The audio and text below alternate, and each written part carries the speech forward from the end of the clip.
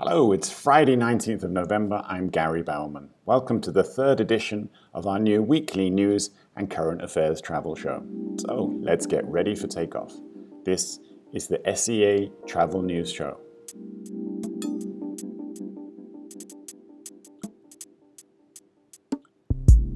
Hello, wherever you are in the world, and thanks for listening in to the SEA Travel News Show. This week, I'll be talking to Malaysia-based aviation analyst Shukor Yusof about the outlook for air travel in Malaysia and Singapore and the potential impact on air travel demand of Singapore's expanding vaccinated travel lane scheme. Stay tuned for that because he delivers some very astute insights. Plus, we go behind the scenes of Bangkok's troubled restaurant and hospitality sector from my podcast chat this week with restaurateur Jarrett Wrisley. But let's begin with a look at this week's three biggest travel talking points. And we start this week in Cambodia, which on Sunday surprised Southeast Asia and beyond with its announcement that quarantine-free entry would apply for all vaccinated travellers from anywhere in the world. Not just that, it would begin from the very next day, Monday the 15th of November. So we're now, 4 days into that scheme. A pre-flight PCR test is required for all travellers, and a rapid test must be taken upon arrival. They're saying that hopefully you would be clear with your results after about 20 to 30 minutes. Unvaccinated travellers, however, must still undergo a 14-day hard quarantine. Following this up, there have been a lot of excited posts on social media that Cambodia is now the most open country in Southeast Asia. That's quite a slogan. And this certainly throws down the gauntlet to other nations in the region that are embarking on more cautious reopening strategies. Of course, Cambodia's policy is emboldened by its high vaccination rate and its rapid rollout of booster shots. The country has around about 88% of its population fully vaccinated. And as I said there, it's also rolling out now booster shots to protect its citizens as more travellers are expected to arrive. The challenges, though, particularly in terms of travel and tourism, are only just beginning. Cambodia's had its borders shut for many, many months, just like everywhere else in the region. And throughout this lockdown period, it's stated its ambitions to promote itself as a single travel destination, rather than as an adjunct trip to other countries such as Thailand, Vietnam, and Cambodia, which it was pretty much famous for over recent years. It therefore wants visitors to arrive and stay longer and spend more time traveling around and exploring the country. That makes absolute sense. But its challenges in achieving this have always been associated with two things. One is direct flight access, and the other is marketing budget. Will Cambodia be able to secure the new direct flights from key source markets, especially given the continued absence of Chinese travellers, which is so important to the Cambodian travel economy? And will Cambodia be able to match not just Thailand's marketing spend, but equally importantly, its ability to drive global media coverage? At the moment, that is a really, really important aspect of engaging with travellers around the world, given that we know demand for travel is quite low. Now, the Southeast Asia Travel Show has been closely tracking Cambodia's progress in recent months, particularly its aggressive vaccine rollout and the opportunities that this affords the government in terms of its reopening. We've recently interviewed Nick Ray of Hanuman Films and Hanuman Travel and Jacques Guichandu of All Dreams Cambodia for their perspectives on how things were shaping up in Cambodia.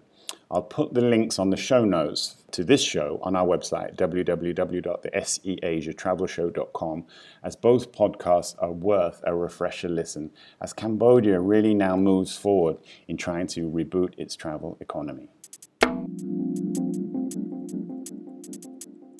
Next to Vietnam, where local media has this week been reporting the arrival of the first charter group travellers, initially from South Korea, but there's also more charter flights expected from Japan and Taiwan since the onset of the pandemic.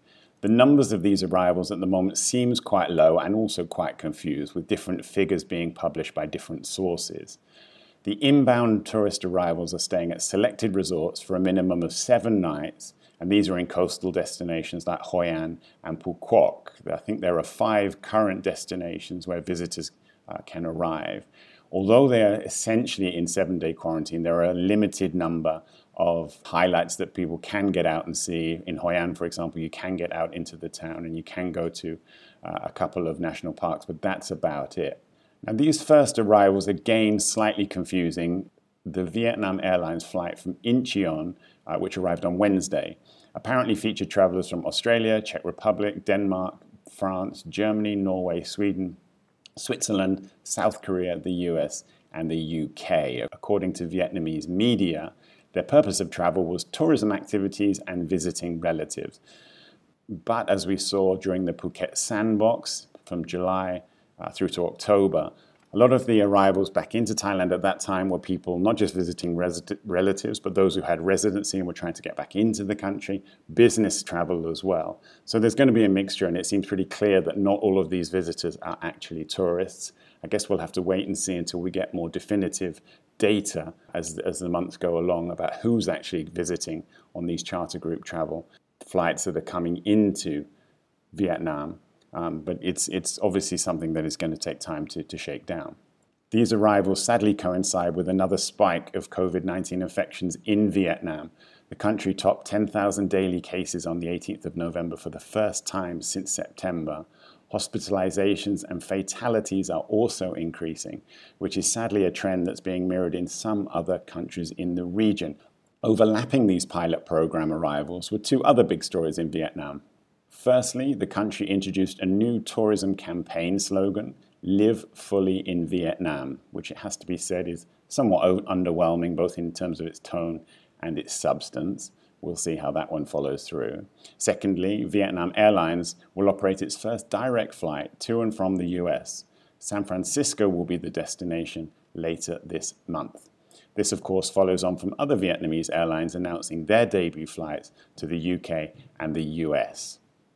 Now, while media attention often focuses on the inbound potential of these flights from the US, let's not forget just how dynamic Vietnam's outbound sector was becoming before the pandemic.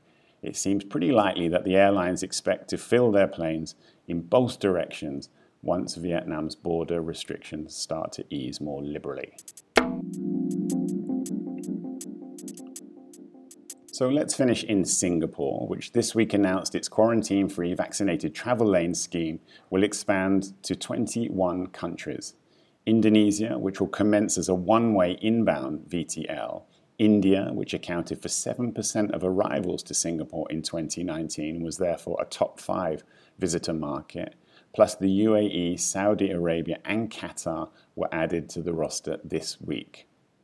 In addition, the first VTL flights between Singapore and South Korea also commenced on Monday. In addition, Singapore has increased its daily incoming passenger capacity at Changi Airport to 10,000 arrivals. Applications for the new Malaysia-Singapore VTL, which commences on the 29th of November, will be accepted from next Monday, the 22nd of November. So currently there are 21 vaccinated travel lane countries flying in and out of Singapore. There are 2 from North America, 10 from Europe, 6 from Asia Pacific, and now 3 from the Middle East. Speaking at this week's Bloomberg New Economy Forum in Singapore, the Singaporean Prime Minister Lee Hsien Loong said the country will continue its step-by-step reopening policy. He said, "We are trying to reach the end point of COVID-19 without paying the high price that many other societies have paid. With the Delta variant, you may have most people vaccinated, but you still have quite a lot of people getting infected." He added, "Right from the beginning, I told our people that we cannot afford to keep the borders closed indefinitely because we make a living from doing business with the world. And if people can't travel to Singapore, if goods cannot ship through Singapore, then we are dead." Singapore's Vaccinated Travel Lane Scheme, or VTL, is the most structured, nuanced, and may well prove to be the most effective long-term reopening strategy in Southeast Asia. As the Prime Minister stated, this is all about restoring Singapore's entire economy, not just about attracting tourists. Singapore and its close neighbour Malaysia are in the early stages of reopening their borders to each other, and both countries view this, given their myriad trade, societal and travel ties, as an essential step to rebuilding their economies after the COVID-19 disruption and helping people living in each country to reconnect. So to get an expert perspective on the outlook for Malaysia and Singapore, I called up Shukor Yusof, who is CEO of Endau Analytics and one of Southeast Asia's most astute aviation analysts. Shukor is frequently interviewed in the media across Asia Pacific, but he graciously found time for the Southeast Asia Travel Show. I'm super glad that he did, because over the next few minutes he will deliver some unmissable analysis of the current situation and future outlook for airlines, airports and travellers in the two countries. We started off in Malaysia.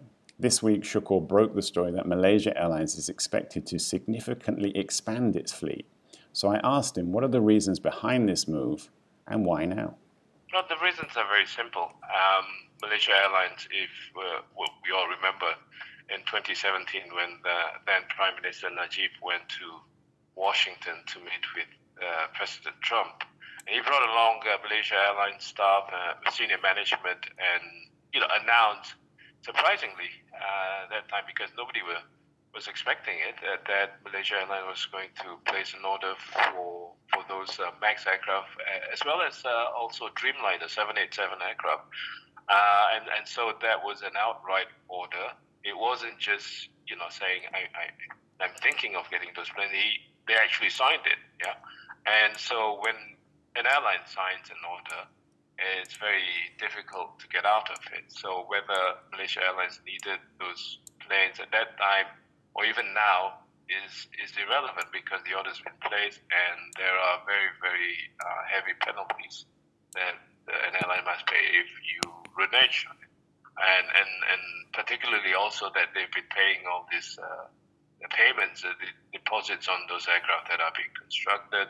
My sources tell me these are close to, in fact, 300 million US dollars. So that's a huge sum of money. If you convert it to ringgit, it's well over 1 billion ringgit. So what do you do with it, especially at a time like this? So you find a choice. Instead of paying outright for those, they've come up with this option of leasing those aircraft, operating leases, so that they don't lose the deposits that they've already put into it.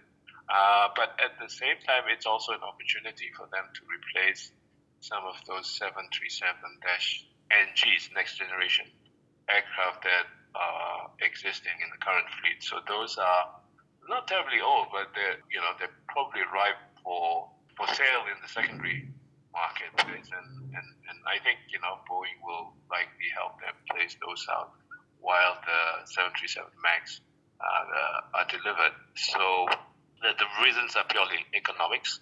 It helps that Khazanah National Sovereign Wealth Fund has committed 3.6 billion ringgit to Malaysia Airlines over the next 3-4 years, and that money will be able to help fund for this operating leases that they're going to take starting next year.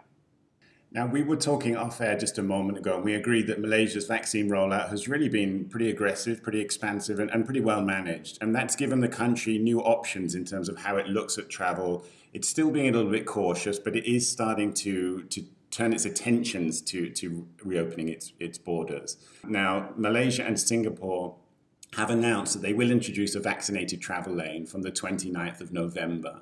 It starts on a pretty low scale. It'll be between Kuala Lumpur and Singapore. What are the expectations for this? And do you think it will be scaled up in the near future? Well, I think for someone like me who has a vested interest in going to Singapore, because I have some business there, I have property there. I used to live there, in fact, before I became stranded in Johor Bahru. So I'm also at the same time tempering my expectations that this is going to be easy, it's going to be efficient, in some ways. It's not. I think the fact that I'm in the southernmost part of Malaysia, and for me to go to Singapore, I would have to go to KL and fly to Changi. That just doesn't work for me personally, as I'm sure it doesn't for many others in JB. But it's a wonderful thing that it's already being started, because we've been shut down. The borders have been up for close to 2 years. That's a very long time, considering that something like 300,000 people used to commute between both countries.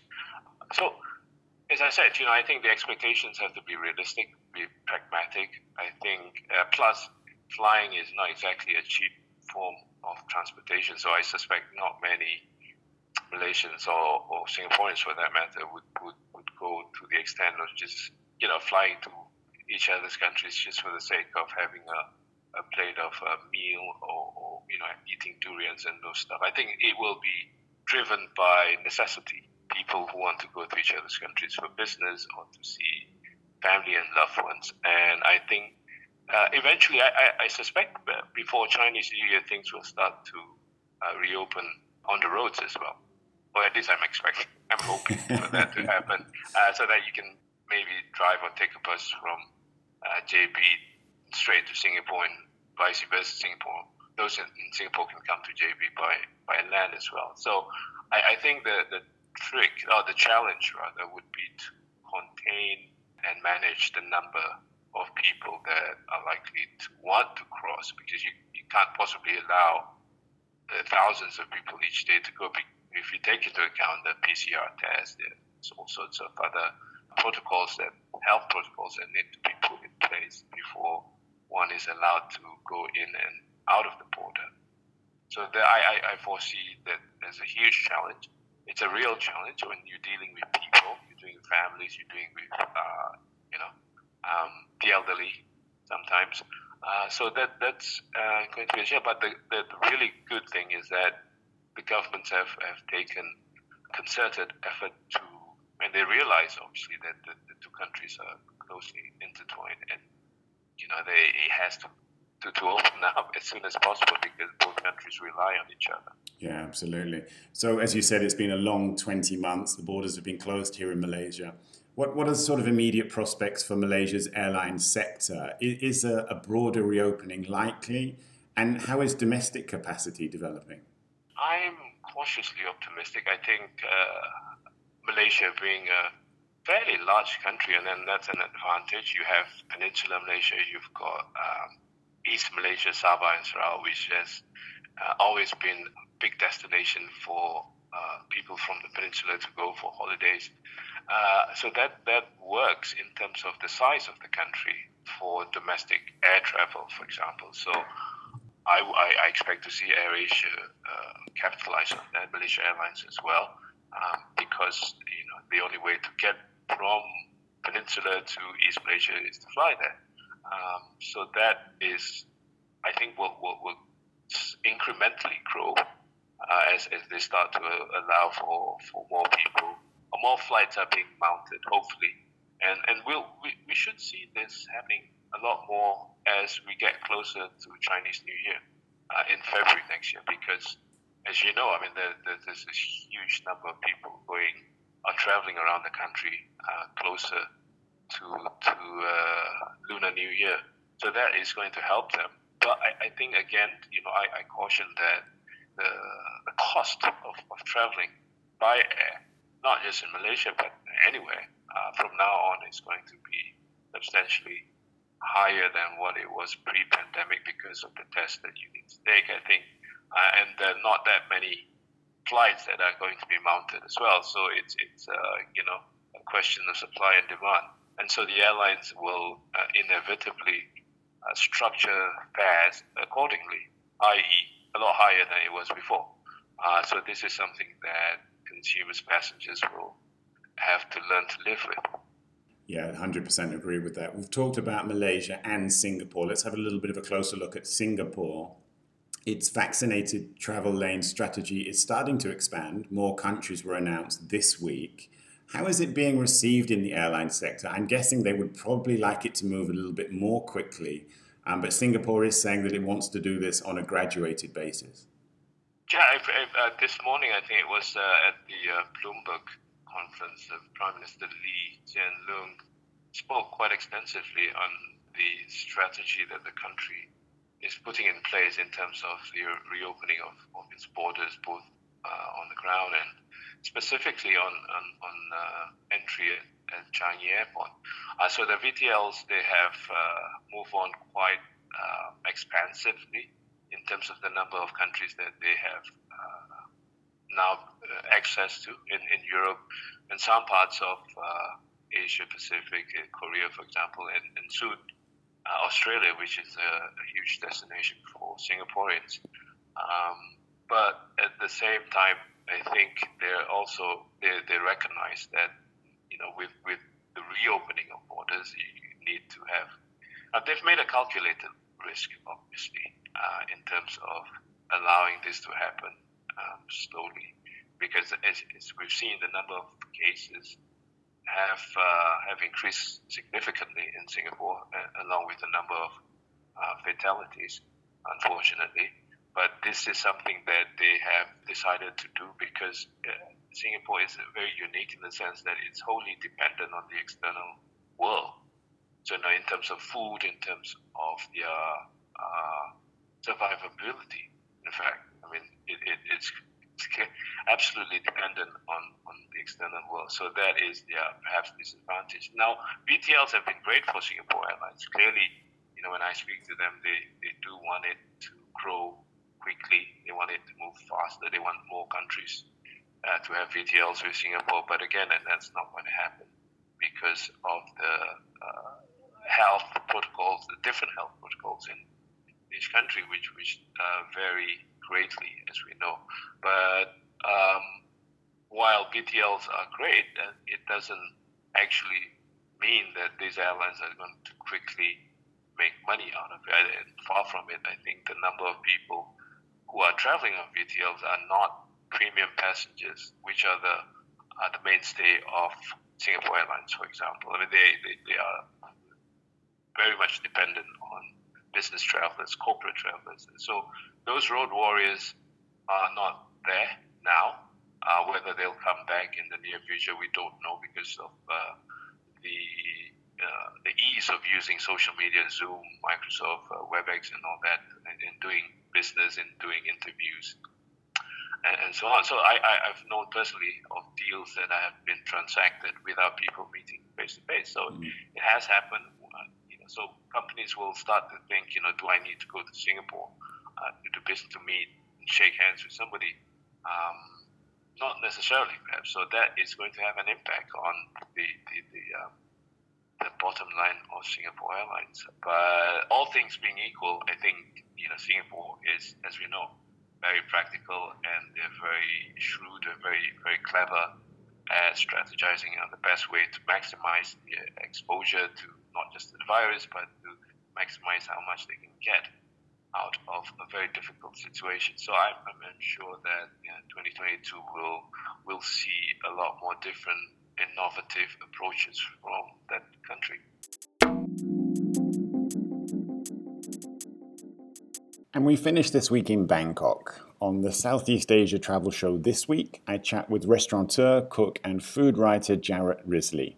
Over the past decade, starting with his acclaimed restaurant Soul Food Mahanakorn, Jarrett built a portfolio of restaurants in the city. Sadly, Soul Food, which was hugely popular among visitors to Bangkok, recently closed, a victim of the pandemic and the restrictions placed on the Thai hospitality sector during COVID-19. Jarrett spoke powerfully and emotionally about the devastating impact on the city's culinary scene, which he cherishes so fondly. So I asked him to rewind back to the good old days of the past decade. Would he say that they represented a high watermark for Bangkok's creative dining industry? Here's his reply. See you next week. Absolutely. I think between 2012 and 2015, Bangkok was, if not the best place in the world to eat, certainly one of the few. I think when Michelin and the San Pellegrino guides came in, they really distorted the restaurant scene there. I'm happy to say that. Don't put me in your guide. I don't care.